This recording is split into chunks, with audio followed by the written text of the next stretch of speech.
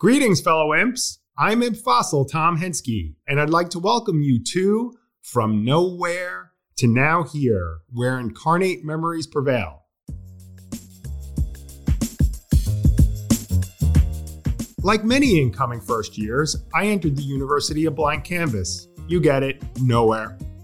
But 4 years later, I grew to now here. And when I look back at that transformation, it was the friendships that I built through the imps that were a huge part of that growth. But where did everyone end up? I'm going to take us on a journey to find them, to catch up with the friends we've lost touch with. And in doing so, my mission is to rekindle these amazing relationships.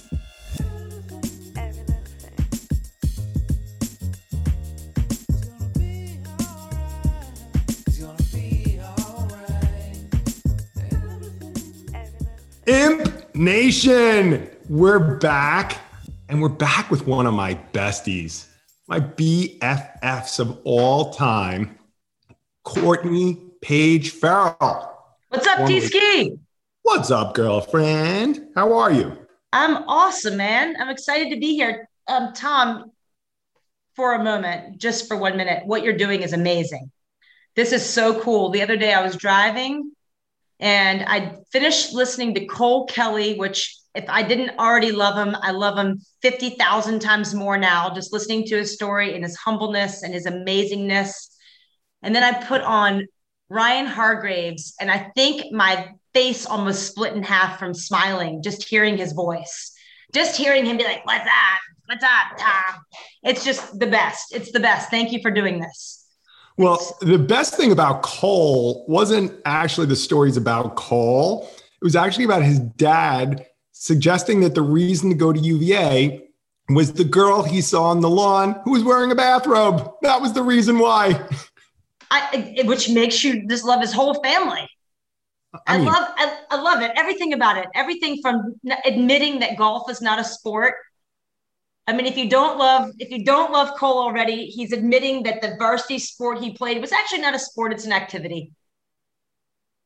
He's the best. Gosh, that was so funny. So you are my go-to for all things. I call it the what would Courtney do? So every time I have kind of family stuff going on, life stuff going on, work stuff, I'm like, okay, who could I call who's not going to sugarcoat it, who's going to tell me when I'm wrong? That's you. So you're my most dynamic friend that I have there's probably not a topic, maybe soccer would be the only topic I wouldn't trust you on, but there's besides soccer, everything else I would when you say it, it's like the heavens coming down above and saying, Tom, you should do this. And that's what you do for me, Courtney. You're the best. Is that why your life is so messed up, Tom? Yeah, I got issues. You do. You gotta see someone. Right. I need to, not just one person. I need to a lineup of psychiatrists to just line me up for all the different issues that I have going on. Gosh, it didn't seem like it was that hard back in college. I didn't think that I only needed the one sports psychologist. Now I need 20. Tell you what, I love so much that you start out with from nowhere to here. The thing that makes me laugh is from nowhere to nowhere, but we're here. We got it. This implication that you made it. Tom, I'm here on this podcast to tell everyone I have not yet made it. I'm really excited about making it. I don't know what making it means, but I'm really excited to get there one day, wherever that is. I think I'm still in nowhere, which is one of my favorite places to be. It's interesting that you say that because I've been thinking about the podcast and I've been saying to myself, is it authentic, right? Or is this just another Facebook endeavor where everything's good, everything's perfect, everyone's great? So it's funny, I've been thinking of how do I get more in-depth in my questioning to ask, hey, what's not going right? Or what's been a challenge, right? And those sort of questions. So maybe we'll get to that today because you're you're the one. I'm the poster child for what does not go right. Just kidding. I'm joking. You're the most transparent. That's why. And you would be a good person to try this out on. And if I crash and burn, then the next person will never have to be subjected to such a question. But we'll see how it goes. So not to put any pressure on you, but let's see how it goes. No pressure. So, all right, give me the scoop. You're at Episcopal High School. You're running all over God's creation because you're a track freak. And you then decide to go to UVA.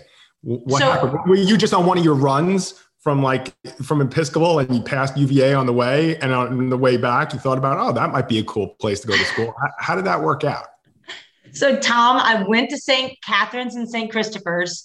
I didn't end up at Episcopal until I married Wordy, and we went and lived there for 7 years when he was dean of students there. Oh, I got the name of the high school wrong. Yeah, it doesn't matter. It doesn't matter. So I was in Richmond.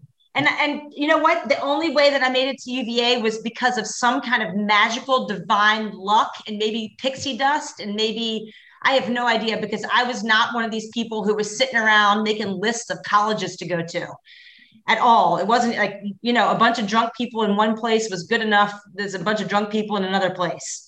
And I was just going through the college process like any athlete, where Monday and Tuesday and Wednesday nights, the coaches call you and you talk to them, and, you have no idea what's going on. You're like, someone from UNC called me, and you talk to them for a little while. And I talked to someone from Wake Forest. I really didn't like that conversation much, because they kept calling cross country cross. And I didn't understand why they were doing that. I was like, it's cross country. I can't go to Wake Forest. They don't call it cross country. This was the scientific process I took to pick a college. So UVA called me one night and said, the track coach called and said, hey, listen, we have a spot for you. Do you want to come be on our team? And I said, well, do I need to make my mind up right now? And they said, well, you got 24 hours. And I said, well, will I get in if on my own, without running? And they said, no. I said, okay, I'll talk to you the next 24 hours. And then I wanted to see if UNC, were there any other colleges that this was like the window. So I called UNC and said, hey, is there a spot for me on your team? And they said, we don't know yet. We don't know. And so I hung up the phone, and that night UVA called, and I don't know how this worked exactly. Maybe UNC called and said, we do have a spot for you. And then on the other line, UVA called, and I had the littlest phone etiquette that I actually clicked over and took UVA's call. And in that moment, I thought, you know what? If I were putting this in dating terms, UVA asked me to come and wants me, and UNC had to be called to say, Ken, will you take me to the dance? So I'm going to go with UVA. Hell yeah. Hell yeah. UNC. Gosh. Forget them. They're arrogant. Come on. And I actually got a rejection letter from UVA 4 months later in the mail. I walked to the mailbox. I got a thin little letter, and I opened it up, and it said, Courtney, thanks so much, but no thanks. And just to go to show you about where nowhere is, in my heart, I was like, it'll all work out. I don't know how. It'll all work out. I never got an acceptance letter to UVA ever. And it was actually kind of cool, because I always thought, you know what, girl, you're lucky to be here. Just never forget it. You are lucky to be here. You didn't even get accepted here. You just, come on. Well, that's how it happened. We actually are having an intervention with you on the call on the video today. Do you need my diploma back? Yeah. I don't know really how to put this to you, but you never really got into Virginia, and we felt bad. So you were really just auditing all these classes, not in going towards any degree. So you're actually not like a graduate right now. I know that's hard for you. Is that why I wasn't on a dorm? That was weird, because when I checked out, they gave me a really long bill. It was crazy. So, it's funny. You were talking about Wake Forest calling it cross. Yes. And the only thing that can go through my immature mind is I'm thinking of the group Crisscross, because we were talking about the other day, I posted on Facebook, I was driving in the car to go get my morning caffeine, and I heard a song by Naughty by Nature, Uptown Anthem. And, I was in charge. My big claim to fame at UVA was making the mixtapes for the soccer parties. Right. Which, by the way, were amazing. We'll get to that. Right. And I mean, I hate to toot my own horn, but I really think kind of good. I was really not good. I was amazing at it. Really, possibly the best mixtape maker in the history of UVA soccer parties. So, it's funny, like, so I think of Wake Forest, and now every time I see Wake Forest, I'm going to think of the group Crisscross. And for those of you who are listening who don't know who Crisscross is, go and Google that one, and we're guaranteed for a laugh, guaranteed. There was nobody in the world more ready to go to college than I was. And in fact, I have my ID. You get to school and they get you to take that picture ID. I look like I'm about to take a bite out of the peach of the world and let it run down my face. It is the most like wide open, come hither. I'm ready to take this baby down. Look in my eye. And I can remember October 31st, it was Halloween. And my roommate, Lisa Summers, and I went out for the night, and we heard that there was a soccer party, and we walked onto JPA. There was this house, I'll never forget, turning down the street. And this house actually was moving with the beat of the music. Every time the house would jump to the left and jump to the right. And I remember thinking in my mind, I have arrived. Like, my life is about to start. As soon as I walk through this door, it is all going to begin. And it did. It did. It was probably the best introduction to what a true party is supposed to be. And I guess I have you to thank for that soundtrack, for that jumping house. All I did was bring Long Island to Charlottesville. That's all I did.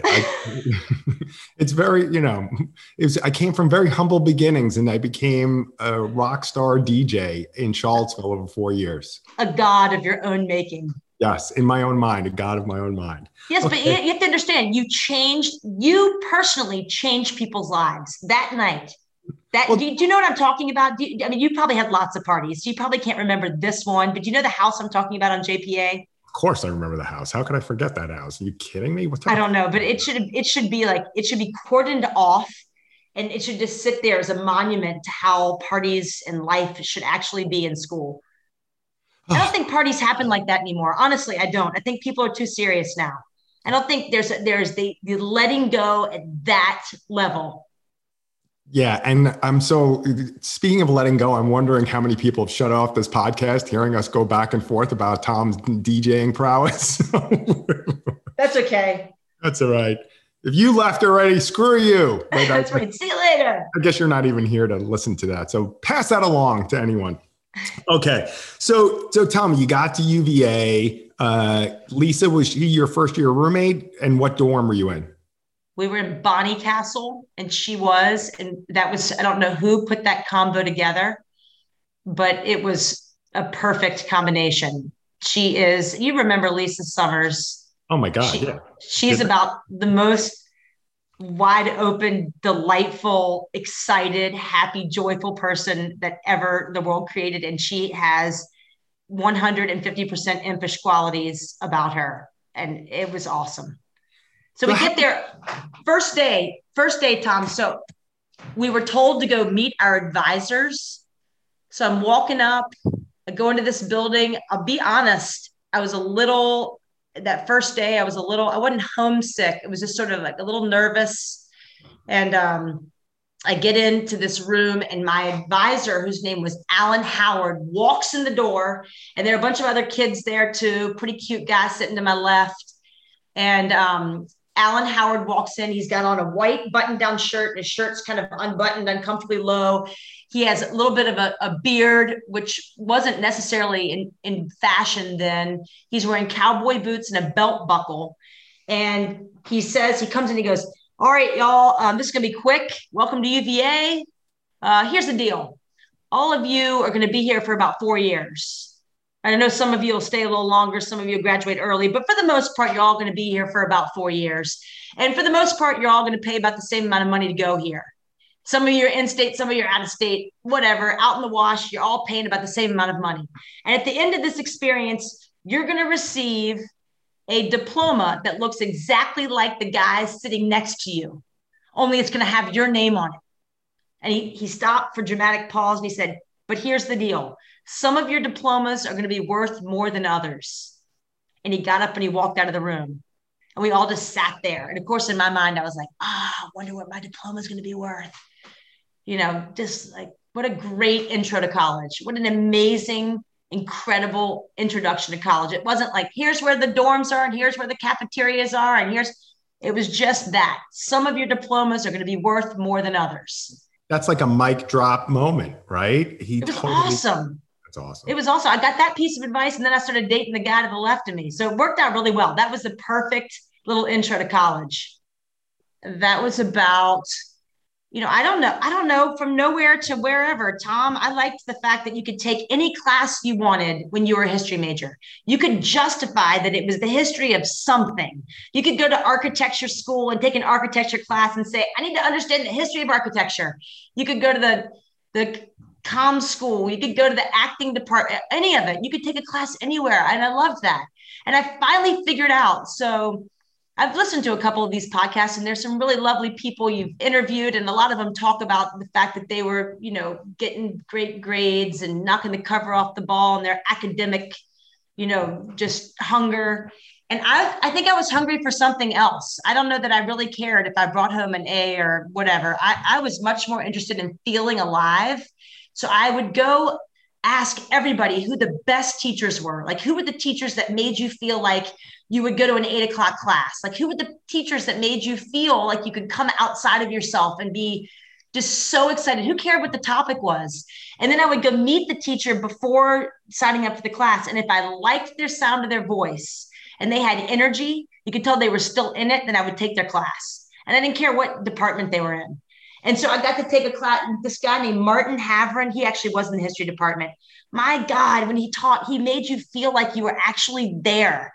And Ed Ayers is the most incredible teacher. We're also lucky that we went to a school. Of course, we got sports psych. That was an amazing class. I think if I was in it with you or Pete Gillen or somebody, and then a Neil Snyder from the comm school, they were just some incredible teachers there that would say things like my advisor, like Neil Snyder in his class in the comm school. It was a leadership class. And he came in and he asked us all what we were willing to die for. And he made us write a paper about what we were willing to die for. And it was a really hard paper to write because, the answer in some cases was, nothing. I wasn't ready to die. Dying didn't sound like what I was trying to do. And we came back in the class and he said, here's the deal. You're all dying for something right now. Whatever you're doing right now is what you're dying for. It was such another great, mind-blowing, just like perspective change. So what was the deal with history? What was the deal with any of the classes? I wanted to feel alive. I wanted to meet people who were alive. I wanted to meet people who were excited and who were genuine and open and authentic and wanted to like really share their passion with you and make you feel it. Well, I'm going to stay with the music theme that we had. There was a rapper, or still is a rapper, but he's more of an actor now. Common. Have you ever heard of Common? I've never heard of. I'm not cool like you, Tom. Yeah, like I am very cool, but he was cooler when I heard him say this, and it wasn't in one of his songs. I actually heard him speak at a conference, and he said, "Figure out what you're willing to die for, and live that." He must have been like cousins with my teacher. Unbelievable. So basically by transitive property, you had Common as one of your professors. As one of my teachers, right there. All because I was a history major. Katie Couric, Tina Fey, and Common the rapper, all UVA people, obviously. There we go. There we go. So tell me, like, what was fun going on in Virginia? What were you doing? What are some of the stories? I mean, we heard Jonathan Blank roast you on like dumping cereal on your head at Bryan Hall. And if you haven't listened to that episode, I've heard it. Highly recommend. Not you, but I mean, the rest of the listeners, you guys should listen to that one. That was good. And that story in particular was worth the price of admission. So give me some good ones. Come on. What do you got for me? Tom, you know what? You were a part of all this. Being a part of the athletic department in the early 90s was exciting. I mean, every day was a little bit of fun. We ate in McHugh. You had to be there for study hall. Everybody was there. It was sort of like the pre-party. We had no, there's something wonderful about being young because you don't have any sense whatsoever. We'd finish running. We'd be in a pair of Umbros and a sports bra and roll right into McHugh to eat dinner. Because why would you wear a shirt when you ate dinner? Why would you do that? Why would you put on clothes when you actually walked in to eat supper? Yeah, I think actually the runners, I think you guys created spandex. And like that was the first time I had seen spandex. And it was like it was an adjustment. It was an adjustment as a young male, just figuring himself out. It was really like a little bit I interesting. think we wore bikini tops to run in. And like that was just normal. It wasn't even trying. We weren't even trying to work it. It was just sort of like, no one did laundry. Just put a bikini top on, you'll be fine. You didn't even know you were like out there putting on a show. You thought you were just coming in ready to like grab some chicken and some Fruit Loops at Bryan Hall, right? So yeah. Yeah, but let's add to the fact that I have a scar on my stomach that looks like I got mauled by a shark. And do you think I even had any awareness of that? I was like, this is fine. Why would I cover that up? I mean, goodness gracious. I have to remind myself of this as my girls grow up. So I'm going to jump for a second because there are 1,000,001 fun things, but I want to jump for a second just about some imps because there's so many absurd stories. And if this podcast is about anything, it's about the absurd people who are imps. And I was contemplating what it is for all of us, the reason why it's sort of exciting to be able to connect with one another on this. And I think categorically, I can't remember how I was brought in, whatever the prank was. I remember Chip Rogers had something to do with it. But again, I didn't think anything. They tried to scare me about something, but I remember inside being like, this will turn out all right. And walking into the Virginian, I still remember the feeling, the way the light in the Virginian felt. It felt like a butter. It just was such a warm glow of the light and the feeling of everyone in the room. And I think the reason why each of us feels nostalgic about, and really, quite frankly, proud and honored to be a part of an organization like the Imps was that none of us got while we were there, but we were so amazed by the people around us. It's like, oh my God, Tom Henske?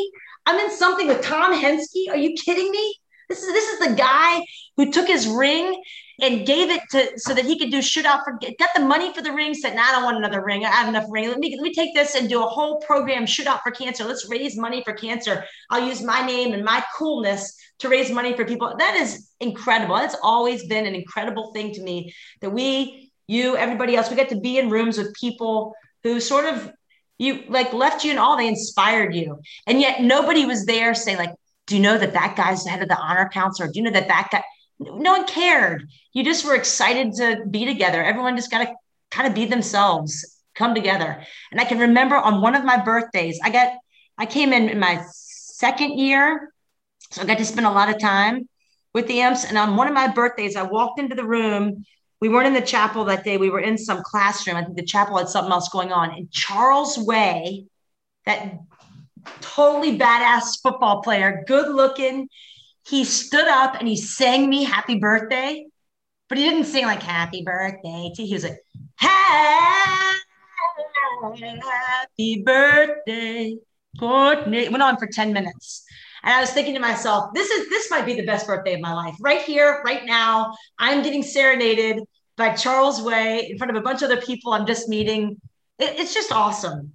It was just an awesome, great experience all the way through. And some people have short times with the Imps and some people have long times.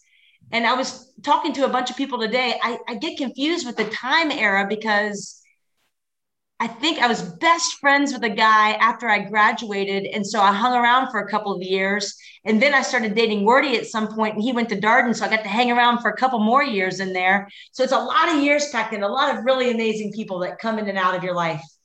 You don't even realize the financial gain that you got from that happy birthday, because once Charles went into the NFL, he actually charged $10,000 to sing happy birthday to people. And he was racking it up. And you didn't even know if you probably should have just recorded that. And every year you could have played it on your birthday and you would have been like, there's 10,000, there's 20,000, there's 30,000. If only we had phones back then. I'm actually sort of glad we didn't, because that would have gotten me in really stupid trouble. So it's a good miss on $10,000 to not have the lawsuits and proof from the phones. Yeah, that's right. That's right. Okay. So Havlicek. Everyone's talking about Havlicek. I got a great one. So we're in somebody's house. It's an imp meeting. We're in somebody's house. We were talking about bringing Barton Dick in. I remember this. Andrew Dosh is sitting there. Havlicek, a bunch of other people were on somebody's basement. And of course, everyone's having fun with the fact that Barton Dick's name is Barton Dick, because that's funny. I don't care who you are. And Havlicek tells this story about how when he was in high school, he really liked this girl. I mean, he really, really liked this girl. And he'd do anything to be around her. And he's like, they're at the beach and the girl's at the beach and everything's lining up perfectly. And all of his buddies sort of dissipate and go away. And it's just Havlicek and his friend and this girl. And so he's throwing a football to his friend and he wants to make a perfect pass. He wants it to be like this, the tight spiral. He's going to show this girl he's athletic, he's a stud. And he puts his arm back, gives it all the exertion he can to get that ball through the air. And when he does, a little toot comes out. Right there. Stop it. And what is so fun is to watch Havlicek tell that story and just dying. There's no way to cover it up or to have any sort of rebound from it. And Can we have him? Don't know Havlicek. I have no idea if he's good looking or not, but he has the aura of somebody who's good looking. So when he shows up, the energy that he puts in the room, you're just like, I want to be near that guy. I want to get him on an interview and I want him to reenact the toot. I want him to reenact it. He's got to. So Barton Dick. So his name is actually Barton Harris now because he became a doctor. So he changed his name to his maiden name because he didn't obviously want to be Dr. Dick. Because that would either be great or not good. So he and I one night, okay, remember when Scott Stadium was redone? They redid it. It's the David A. Harris Field at Scott Stadium. I guess the Harrisons must have given some money, so they had to do they dedicated the field to them. And when they did that, they took the scoreboard down and they put up a new scoreboard. And when they did that, they took the imp sign off. I mean, the imp sign that was on the scoreboard was no longer. So now there was no imp representation at all when the football games were on television. But the Z was still up in the stadium, which really it really annoyed me. It really bothered me because it meant that there was someone high up in the administration who was repainting the Z but wasn't repainting the imp. So one night, Barton Dick and I decide that we're going to go into Scott Stadium and we're going to repaint the imp. And in a rare moment of preparation, I cut out a stencil, huge stencil. So it would be something that would really show up on television. Got the paint, got the brushes. Barton Dick and I dressed all in black.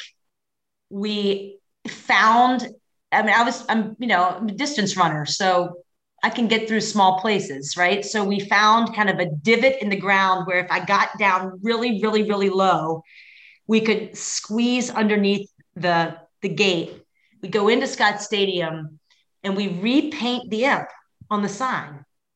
And we're about to leave. We have the paint and Barton's like, let's go paint over the imp, the Z sign. We're about to do it. I mean, we're just 2 seconds away from doing it. And then thank God. It was like, Barton, let's go. Let's roll. Let's get out of here. We're taking luck by the tail here. We gotta work with it while we have it. So we get out. I go home. I go to bed and wake up in the morning to a phone call from some administrative imp who's like, listen, the AD is furious and wants to know who did this. He wants asses on the line. And of course I was like, I can understand why he'd want to know that. That would be something I would want to know too. How can I not answer and not lie? So I quickly got up and typed a letter to the AD that basically said, hey, I'm sure it was a shock to wake up this morning, but the Z's painted. I'm sure it was an oversight by the administration not to repaint the imp. but no, we know we've done it and blah, blah, blah. And it went down to the athletic department and he was sitting in his office. He got up, walked out of his office. I snuck in, put it on his computer, walked out. He walked back in and never heard from it again. And I was so glad we didn't repaint over that Z because that was my whole argument. That's my whole like stance for why we should not be arrested for breaking and entering and doing some sort of potential vandalism. Although I thought the imp stencil looked pretty good. You'll love the interview I had with Carlos when you listen to that. He was his year. They were very big on pissing on the Z's.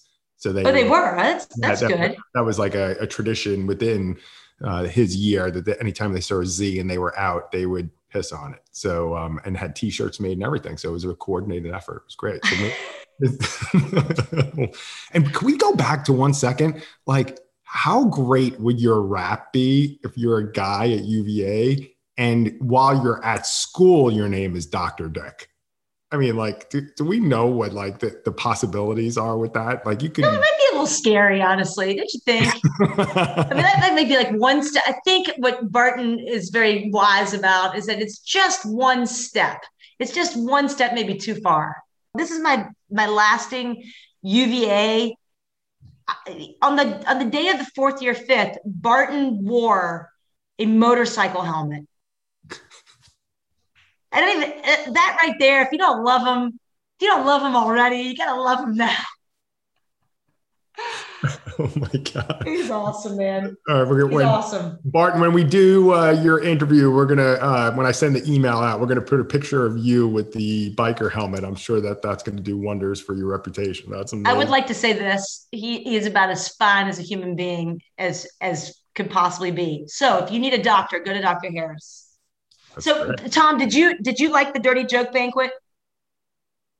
No, because I got stressed out about it. Like I liked it when I was there, but the lead up to it was a lot of stress. It reminded me of when I was a little kid in Halloween. I was very self-conscious about my costume that I was wearing to school, and it stressed me out. And so I think it reminded me of Halloween, where I'm like, oh God, I got to put this thing together. I've got to be on. If the joke isn't good, like I think that's what was going on in my head. I don't know. Sorry to vent. No, I mean, the joke was a serious thing. It was important that you showed up. You had to bring your date and a joke, right? They couldn't be the same thing. And I think I only went to one. I loved it. I loved it so much. And Jesse Jackson's son came as somebody's date. Is that right? Yeah, Yusuf. That's right. I can't remember who he came with. Yeah, that's right. So Yusuf came. He told this joke. It might be my favorite joke of all times. I mean, who could know that a joke would just fill your life with so much joy? I've never been able to forget it. I'm going to tell it. So this little boy goes to visit his grandparents. And the first day he comes out and he says to his grandfather, his grandfather says, "Boy, where are you going?" He says, "Granddaddy, I'm going to go catch me some butterflies." And little boy has a big bucket of butter. Grandfather says, "You can't catch butterflies with butter." And he says, "Granddaddy, you watch me." And so the little boy goes away. About an hour later, he comes back and there are butterflies everywhere. They fill in the air. So the next day, the little boy comes out with a big bucket of mothballs. And the grandfather says, "Boy, where are you going with that bucket of mothballs?" And he says, "Granddaddy, I'm going to go catch me some moths." He says, "Boy, you can't catch moths with mothballs." He says, "Granddaddy, you watch me." Sure enough, 2 hours later, the boy comes back and the air is thick with moths. They're flying everywhere, holes in people's sweaters. And the next morning, the little boy comes out with a big bucket of pussy willows. And the grandfather says, "Wait a minute, boy, let me get my boots."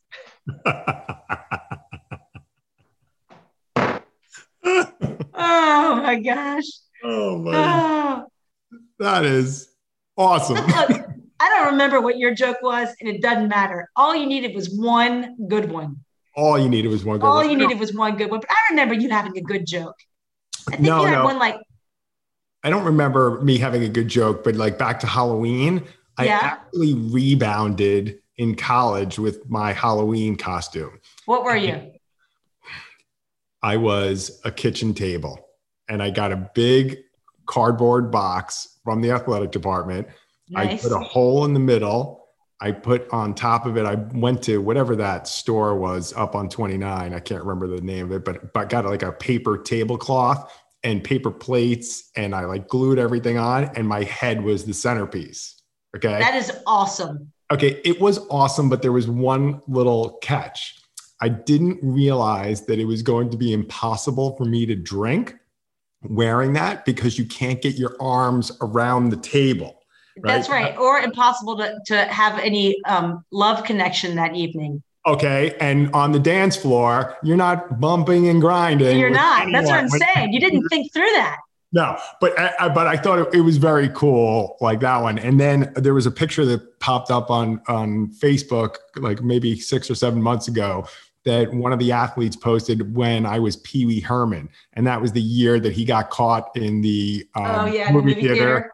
Enjoying. So, so that was the other one. And I had, I think it was 2 athletes, Kim Conway and Natalie Annis, who helped get the makeup on me and like do my hair up. And I went to the Salvation Army and bought the right suit. That was a whole thing. So I made up in like big time in college for my Halloween thing, but I don't remember my joke, which means it probably wasn't that good. And I mentally put it on the sideline because it was a traumatic experience for me because no one. I think I remember your joke, but I'll tell it to you later. All right. Yeah, good. Because my kids might listen to this one. So thanks. Oh gosh. Well, great. I'm just really, really excited that they heard the joke that I told. Kids, don't tell jokes like that. Don't. You shouldn't. That's really bad. Don't do it. But if you're going to tell a joke, tell the one that I just did because it's funny. Because everyone will laugh. So you've been having a lot of laughs. To switch gears a little bit because I want to make sure I get it in. You started your own podcast. That's right. Yeah, I did with a guy named Mason New. We started it this year, right at the end of COVID, because COVID was lonely. Let's just be honest. It was lonely, especially for people who like to connect and talk and have authentic, open conversations. So I got together with a great buddy of mine, Mason New. He went to WNL. He did not go to UVA. He would definitely have been an imp if he had gone to UVA. But we sat down and we're like, listen, we're missing most is conversation where you show up actually trying to surprise and delight the other person. You don't just show up to talk about all the things you're scared about or like when COVID's going to end or all the unrest in the world or the political divide. You show up just to say like, I've got one for you. Hey, Tom, I got one for you. And you're trying to make the person laugh or you're trying to make them feel something. You're trying to make them get excited about the world that we're living in and creating together. And so that's what we do. It's called, I Got One For You. And we just have conversation and it's not scripted. We don't cut, we don't edit. We just press go. We have a conversation. When it's over, we press stop. And we listen to it once. And if we like it, it makes us laugh or cry or feel something, then we put it out there. But you nailed it. It's funny because I've been listening to it. I first listened to the first one out of obligation because we're buddies. But That's now right. I'm listening to it because I'm a fan, which is probably the ultimate compliment, right? Thank you. But I love listening to you guys because Mason does sound like he would be an imp. It sounds like a conversation an imp would have with another imp. Like cerebral, but not so cerebral, but like insightful, but kind of silly and kind of, all right, great. It gave me like 40 minutes of just a distraction that I needed. I needed that distraction for the day. So I love it. I'm going to put it in the show notes for everyone. If everyone wants to like get to it, it's really good. Really. Thank you. Check it out. You know what? You just bring up a really good point, which is you've been talking about it a little bit, just this idea of authenticness or just being yourself or being open. And I've just been thinking about it because we're talking about the imps and then talking about what's the difference between an imp and a Zoomer? And they're all great people. Let's be honest. Anybody who was an imp could have very easily been tapped to be a Z, would have been happy to do it. Right. And vice versa. But I think there's an impish spirit about those people who were brought into the imp society, whether they had impishness in them to begin with, or they put their arms around the impishness when they got there. And again, I was thinking about the from nowhere to here.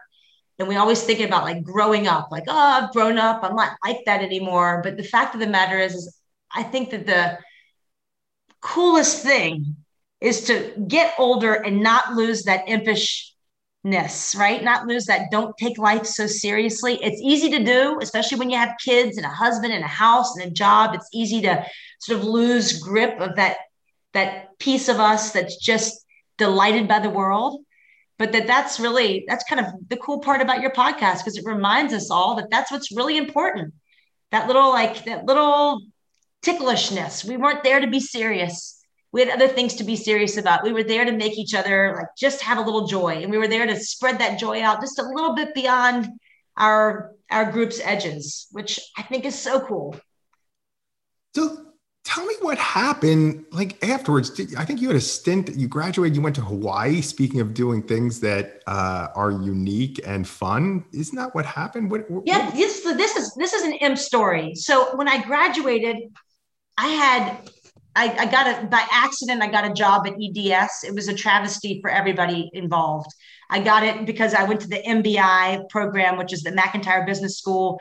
And that was sort of a way to prolong college for those of us who didn't know what they wanted to do with their lives. It was a 6-week intensive business program. It was a 6-week prolonging of a good time is what it was. And they asked in a class one day would someone volunteer to do a mock interview? I was like, I'll do a mock interview. I thought that meant pretend mock. I thought mock meant pretend, but an actual guy from an actual company showed up.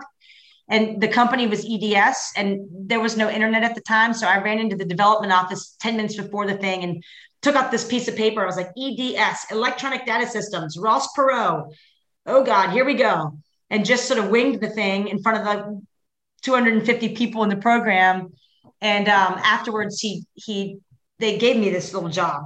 Anyway, I worked for them for 1.5 years. And again, how I didn't get fired is a mystery to me. But after that, I had nothing going on. When that kind of finished and wrapped up, I had nothing going on. And I remembered trying to raise some money for the imps. My 4th year, I had talked to a guy named Chris Day. And he told me he had this company in Hawaii called Team Unlimited. Turns out Chris Day, it was the Cavalier. He was the guy in the Cavalier suit who held the Maryland Terrapin up above his head, spun him around, and then put him on the ground. And when he put him on the ground in front of an entire stadium full of people, the Terrapin's arm kind of got crunked up underneath of him and it broke. And it was the longest standing lawsuit that between, another party and UVA that's ever been had, was the one where Chris Day took the Terrapin down. So good. So anyway, listen to how great this is. I want to be like this. This is how I want to be. I call up Chris. I've talked to him one time in my life. It is now 4 years later. I say, Chris, I don't know if you remember me, but I'm Courtney Page. I'm an imp. He goes, oh yeah, Courtney, I remember you. I said, Chris, listen, how many people do you have working for you at your company? He said, I got about 16. I said, well, how would you like one more? And he said this to me without blinking. He said, hey, Courtney, can you do me a favor? What's your fax number? So I'm looking around for my mom's. She had an at-home business. I'm grabbing my mom's fax number. I give it to him, and he goes, "Listen, give me a sec. Just go over and stand next to your fax machine. I'll call you in about 10 minutes." I said, all right. I hang up the phone. Through the fax comes Chris Day's frequent flyer numbers and an airplane ticket to Hawaii, where he brings me over to help him work at his company as an intern. I'm like, I can run. He's just putting on downhill mountain bike racing to tape it for ESPN. I show up there. I show up in the Hawaii airport. I have no idea who I'm looking for. There's no Facebook. There's nothing. I'm just standing there in the airport, and here comes Chris Day with his wife, and we jump into a truck, and I stay at Chris Day's house, and I work at Team Unlimited, and he teaches me, he takes me under his wing, mentors me beautifully. It was magical, incredible. We're in this place called Ka'ava Valley, which is where they taped Jurassic Park, putting on these downhill mountain bike racing, having this huge stage for the award ceremony at night. Once everyone leaves, we would all get up on the stage and just do karaoke in the middle of this like amazing place. And he set up my whole life, because on the way home, I guess I was there for 2.5 weeks. On the way home, he said, hey, Courtney, when you get home, you need to look up this company. He gave me the name of this company. He said, I think you'd really like this company. I think you'd really like this this guy who runs this company. And I got home, and in the Richmond Times-Dispatch, there was an article about the company he told me about.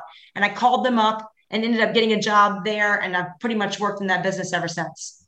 I mean, is that amazing? It's like only in the world of Courtney. Like this is like, for everyone who's listening, I've known Courtney for bazillions of years. Like this is her whole life. It's one random funny story after the next, and talk about, from nowhere to now here, right? I mean, nowhere to nowhere. Yeah. But you know what, though? That's not just my life. That's the life of people. Like that's Chris Day. Look at what Chris Day did. I call him up. I try to call him up every couple of years and just say, that I owe everything to you. That like anything that I get to do in this world, it's because you were kind enough to fly a stranger to come stay in your house and work for you. That's incredible. That is incredible. Please, please, one time in my life, let me be that person that can help someone out like that. It'd just be incredible. It's like the ultimate spontaneous move, right? I love it. And the irony is coming from EDS. By the way, do you have a Ross Perot impression? Like, I would think that everyone who worked for that company would have a good Ross Perot. I heard that you have one. I heard that you have a really good one. Yeah, here's the deal. Here's the deal. Like, I remember when he was running for president, all I can remember is, here's the deal. I don't know anything about politics, but I challenge any imp to do a better Ross Perot impression than yours truly. Bring it on.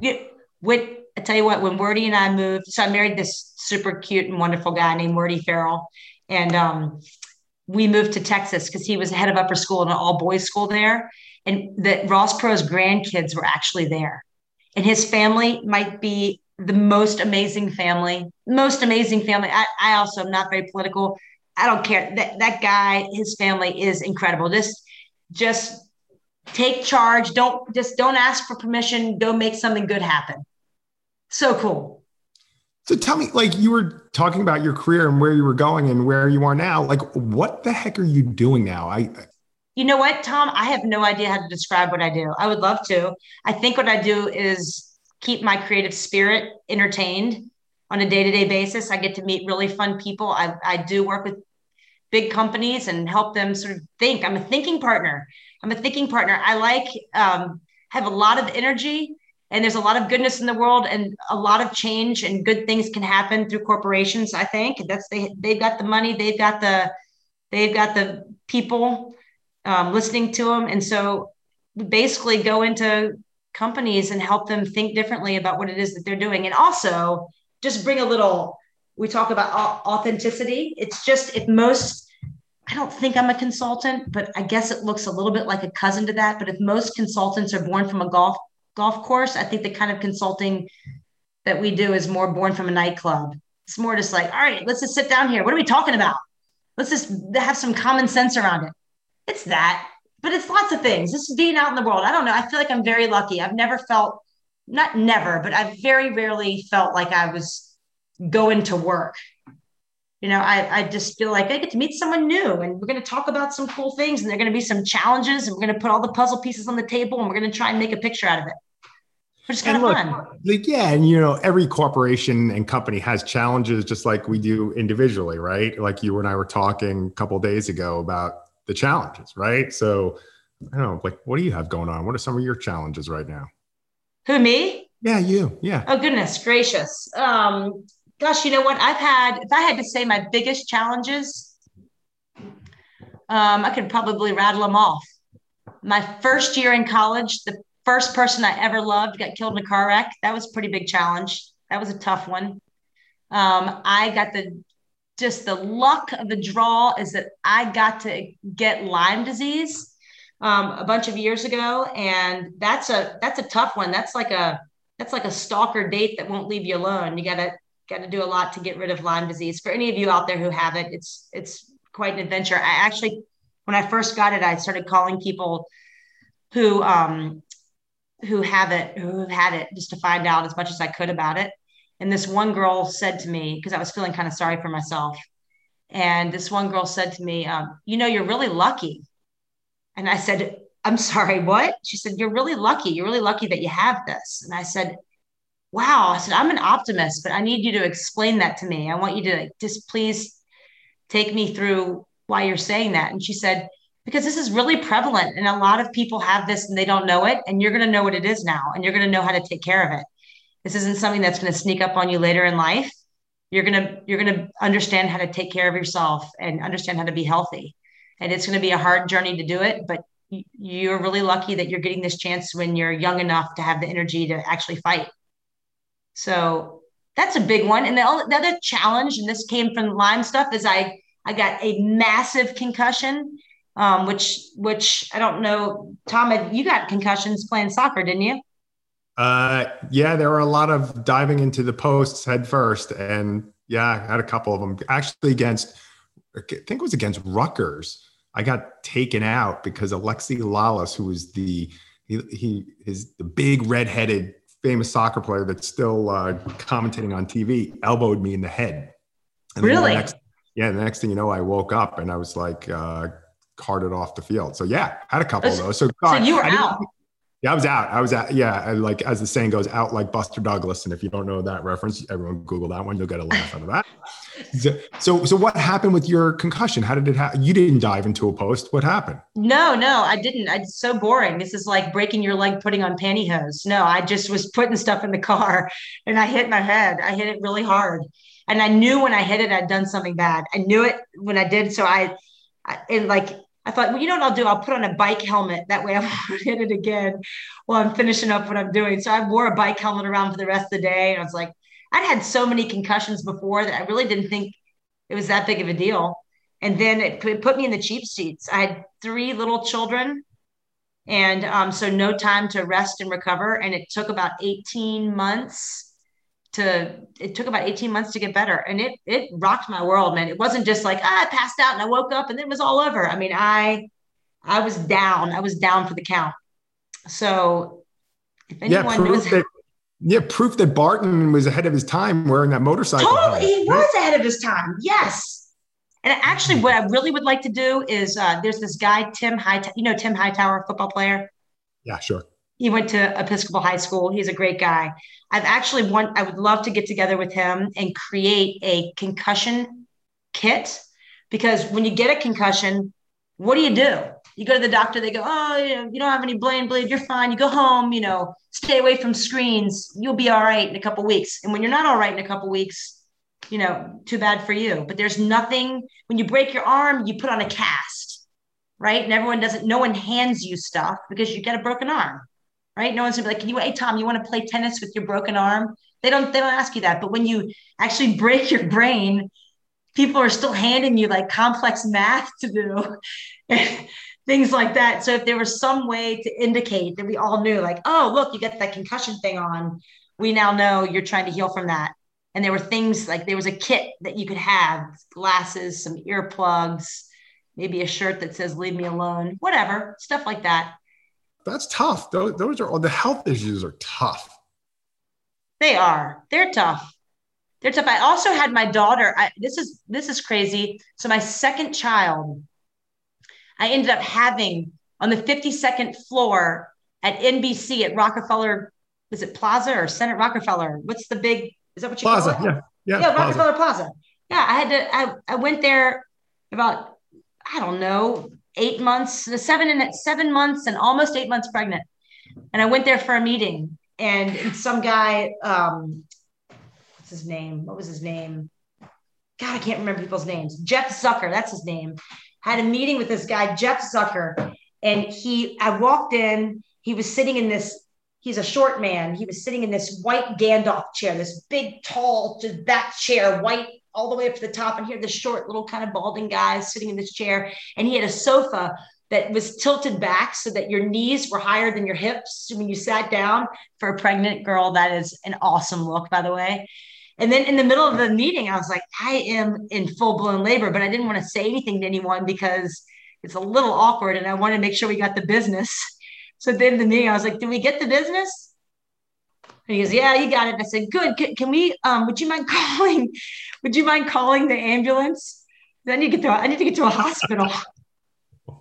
So my daughter was born. That was a little hard because she was born 5.5 weeks early, but she ended up being all right. Oh my God. So you mentioned the kids, you have 3 of them. Tell us, how old are I do. they? I got a 15-year-old is a girl named Giles. I have a redheaded girl named Rosie or Rosewell, and a little 9-year-old boy named McGill. And they're awesome. I also, one day we were driving in the car and I had this cake in the back and I didn't want them to sit in this area. So I said, don't sit there. And they said, why? I said, because it's your brother Wilbur's seat. And they looked at me, they were young. And I said, yeah, Wilbur, he's invisible, but you can't sit on him. Anyway, it took root in their head. So I also have Wilbur, and he goes to Happy Meadows, which is a boarding school that helps kids with invisibility issues. He comes home every couple years, I mean, months, which is kind of fun. And it's only fun that he exists because when McGill was in nursery school, we went to pick him up and he'd done a portrait of our family. And he had Wilbur in there, which was really confusing to the teachers. They said, we didn't know you had an older son. And McGill was right there. So I said, yep. They said, well, where is he? I said, oh, he's at Happy Meadows. He's a boarding school. We're just all standing there. So yeah, I have 4: Wilbur, Giles, Rosie, and McGill. Well, I wonder if Wilbur will go to college, maybe UVA. Possibly. Yeah, the cool part about being invisible is you can go whatever college you want. Think about it, you get into all the fraternity parties too, because there's no one to stop you from going in the door. None. There's so many things. There's a lot of good things about being invisible. You know, do you know what we should do? I'm serious. This is my next idea for UVA. UVA should take this, and that is, we have computers now. You could custom make a diploma. The diplomas don't need to look just like the guy sitting next to you, because your experience is so different from the guy sitting next to you. Like, so many of us had such different experiences. We were united about being in the IMSS together, but we each had very unique experiences. So what if your advisor's job was to sit with you and write the words that should be underneath your diploma? Right. So it's not like, I don't know if you've ever read your diploma, but it's very uninspiring. It says the general faculty at the University of Virginia confers upon Tom Henske this degree. It doesn't even say the general faculty of Virginia is excited about, there's no emotion in it. It's just a very blank piece of paper. How cool would it be if the diploma was custom made?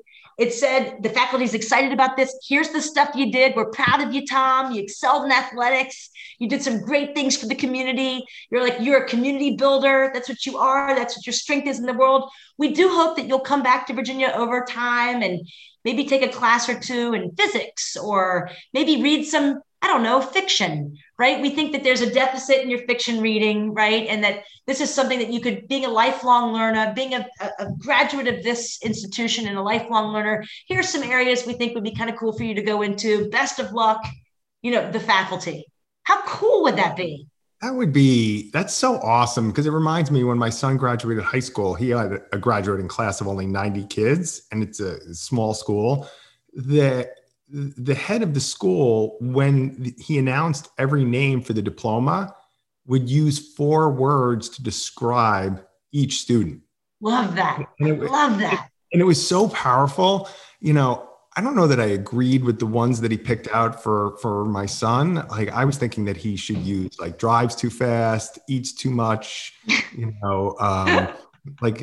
doesn't respect his father. But doesn't respect his father, and he's like, and sleeps too late on the Sunday afternoons. Right, but he said nice stuff. Yeah, he said nice stuff.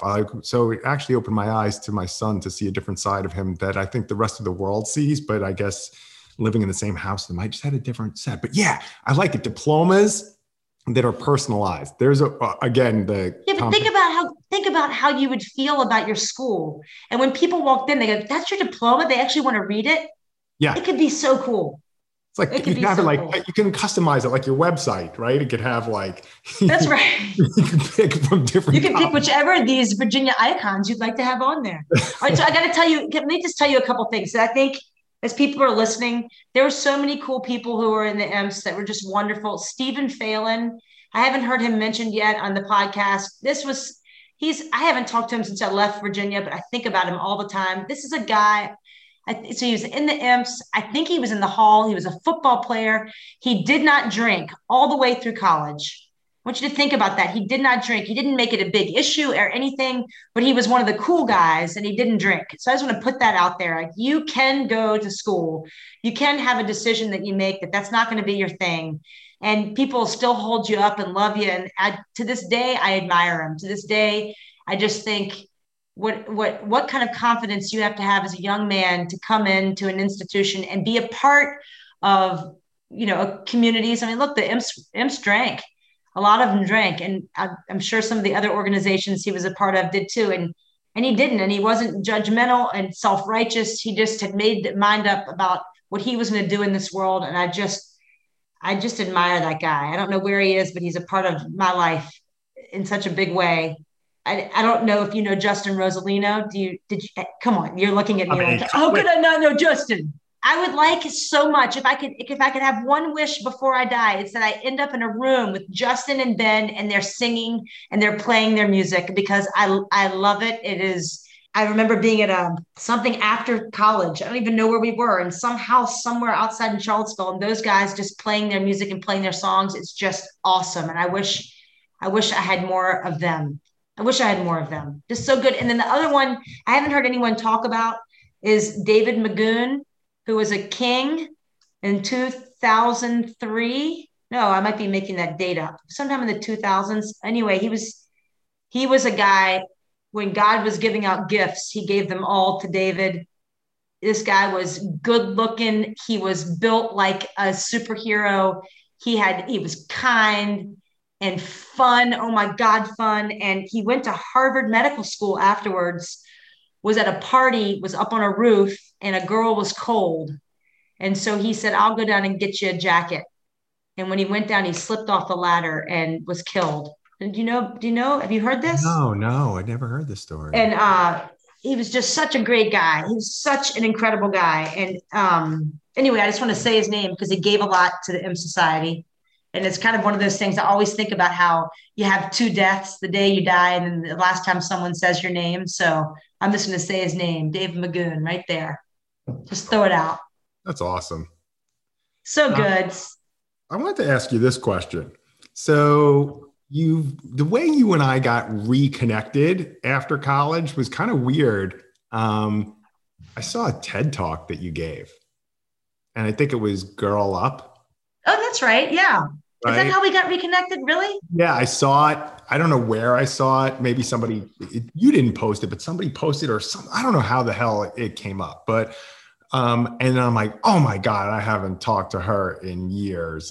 And I tracked you down. And then in total, Courtney fashion, you basically said, we got on the phone and you said, okay, Henske, here's how this conversation is going down. I'm going to talk for 5 minutes and tell you what I've been up to. You're going to talk for 5 minutes and tell me what you've been up to. And then we're just going to see where the conversation goes from there. And it was like, my heart was taken again by you, because that is such a Long Island thing to do, right? Just get right down to it. I loved it. And I think that's what it was. There was you did 2 TED Talks. I don't know which was the one that I saw. There was another one too. It was you were at SMU. You saw Girl Up. So I did that one in Richmond, actually, I think in 2014. And it was because I lived on my husband and I lived at Episcopal High School in a freshman boys dorm with 45, 15-year-old boys for 7 years. And it was amazing. And there were all these great girls that went to that school, and they were all shiny and ready to go out into the world, except for it was like they hadn't taken a class on the things that their mom was supposed to tell them, but their mom just never told them. I guess they were just too busy driving to practices, and I don't know, but there were so many things that these girls didn't know about. I don't know, the power of mystery, or trusting your gut, or just about their bodies, or about life in general, and how to just have kindness and curiosity and creative spirit and chutzpah, and just all of these sort of characteristics that I feel like make life wonderful. And, you could just see people getting serious so quick, or feeling stressed because they didn't know what they wanted to do or be. And that's not really what life is all about. And so I was lucky enough to get asked to come give a little talk. And that's what that was. It was a 10-minute talk to one girl. Well, that one girl, I know personally, I've sent that off to at least 30 people since I saw that. And it was interesting when I showed it to my daughter, and then she met you for the first time when we were in Richmond. I think that's where we first, she got to meet you. It was like she met a rock star, right? She saw that. She's like, it was like you were a TV star that she was on. And that's the way I felt when I met your daughter. She showed up with a picture that she droned because of a voicemail that I left you. And I felt like I was meeting a very famous person. I can feel that she's going to be somebody already. Yes. I have it written down. This year, I think I sent her a Marco Polo earlier. This year is the year that I'm trying to be like your daughter. I want to be a little bit more like her. You'll remember that was Mr. Pickle. That was Mr. Pickle. Mr. Pickle. And we're not going to tell everyone about Mr. Pickle, but that was a little funny voicemail that you left from Mr. Pickle that then we played at Sunday dinner here in the Henske house, and everyone had a great, great laugh. Mr. Pickle, Mr. Pickle. So cool. So now you're in Richmond, and so you're super close to Charlottesville. Do you get there? I know you go for some Bodo's runs, right? Probably. Got to go for Bodo's runs. Go up there for some cross-country meets. So both of my daughters are running. And so UVA has a great course now, a really, really super good course. So I get up there for that sometimes. And now that your son will be there, I'll have even more reason to go up because you'll be up there. Jonathan Blank's up there. Yeah, I do get back. It's awesome. I was there about maybe 3 weeks ago. I was taking some friends up to see the school because their sons are kind of getting to that, looking at college age. And we walked around and it was fun. But then when we were walking, I thought, looking at a school doesn't give you, it doesn't capture it. So I made them come to the front, not the lawn, but the front part, kind of near the chapel, right there near the chapel. There are these big, beautiful trees. And I was like, all right, everybody stop. We're not getting in the car and going home. You're going to lie down right here and just stare up at the trees. And we're doing this for 30 minutes. We're just going to lie here, listen to the sounds, look at the trees. Because when you're looking at colleges, you can't just go look at the buildings. You can't just go sort of walk around. There are no students here now. You got to just lie here, feel the breeze, feel the weather, look at the way the light changes, listen to the sounds that are there. That's how you're going to know that you just feel at home and at peace in some place. So we just lay there in the grass for about 30 minutes. And either those boys I brought thought that was the weirdest thing they'd ever done, or they'll lie down at every college they go visit. I don't know. I kind of feel like you stole the thunder on that last question that I always ask, which is if you were, at UVA today and speaking to the current imps, what piece of information would you give them? I mean, that's really when you think about it, that's a really good piece of advice to just soak things in, right? That's a really good piece. You asked what your favorite IMP word is on some other of these, and Cole Kelly stole imperfect, which I think is a perfectly imperfect word. I love it. But improvise would be the second one I would choose because you can't plan it all out. It doesn't work the way you plan it out. You got to just show up with all that you got, whatever energy you have. I think this isn't advice to anyone out there. It's just sort of the way I like to come at the world. You got to show up. You got to be there in the moment and then make it happen with whatever you got there. And if all you have is some trees and some green grass, you lie down in it, enjoy it. Well, you've been improvising the whole way through and doing a darn good job doing it, kid. I tell you, I started off this conversation saying you're my bestie and you're like the person that I go to when I just need a dose of reality and a dose of practicality and just a little bit of love. And you've been amazing to not just me, to a lot of people. And this podcast, this interview, just in my mind, it just summarizes who you are. You're fun. You enjoy life. It's not a straight line up. You said that earlier, but you improvise along the way. And it's just, you're amazing. You're an amazing person. Oh, I'm going to put the check in the mail for you saying that. You missed a couple of the lines I wanted you to read. You got to hit amazing a little harder though next time. All right. Amazing. Hey, amazing. Here's the deal. If you're still listening and you ever come near Richmond, Virginia, I live at 7 Maple Avenue and your bedroom is ready and waiting for you. We have supper every night. Come on and join us because whoever you are that's listening, I bet I miss you. And I think this is such a cool, I just have to say for Tom again, thank you for reconnecting all of us and for bringing a little bit of impish delight back in each one of our lives. I'm proud of a handful of things. And one of them is being associated with this group and these people. So thank you for doing it, Tom. Courtney, you're the best. Imp Nation, you just heard an Imp legend the last hour. This was awesome. If you have any things you need from me, just reach out in the emails that I sent off. And by the way, Courtney mentioned a bunch of people that I don't think are on our distribution list. So if you find out that you're have an imp friend who's not getting the podcast or the emails or whatever we're doing, let me know. Let me include them. I know, Courtney, when you and I get off the line here, I'm going to ask you for a few of the contact information for a couple of the people that you mentioned. Perfect. And Tom, are you ever going to sing any good imp songs? You're gonna end your show with a good marching song for everyone just to bring it home? Yeah, I got to think about that. I'll tell you what, I'll commit to doing one later in like a couple of episodes because I need to practice. It's like the Dirty Joke Banquet. So I need to practice. I mean, right now I don't lyrics aren't coming to mind, but the beat of shakalaka, shakalaka, shakalaka, like that comes to mind just because we're about the soccer parties. But let me do a little work on that. And I'll promise, Imp Nation, I'll come back to you since my singing voice is phenomenal. Insert sarcasm there. So, and I'll commit to doing that. Maybe I'll do it at a time where we get an imp who actually has a good voice and we'll have like a sing off. Yeah. Charles Way. There you go. Oh God, no, I can't beat that guy. All right, Imp Nation. It was great talking to you. Courtney, you're the best. You're the best, Tom. All right. T-Ski. Take care. Talk to you later, Imp Nation. Bye-bye.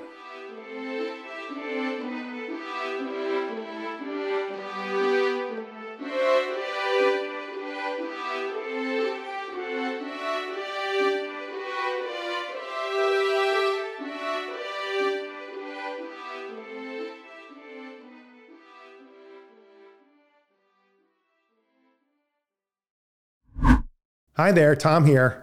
Before I let you go, I want to tell you about my other podcast, Total Sense. As you may know, after my time as an imp, I went on to become a financial advisor. Okay, stop laughing. Don't act so surprised. In each episode, I share advice to parents about how to talk to kids about money. As a parent, I know how difficult that money conversation can be, so I hope you'll listen and find it helpful. It's Total Sense, CENTS, as in money, available anywhere you get your podcasts.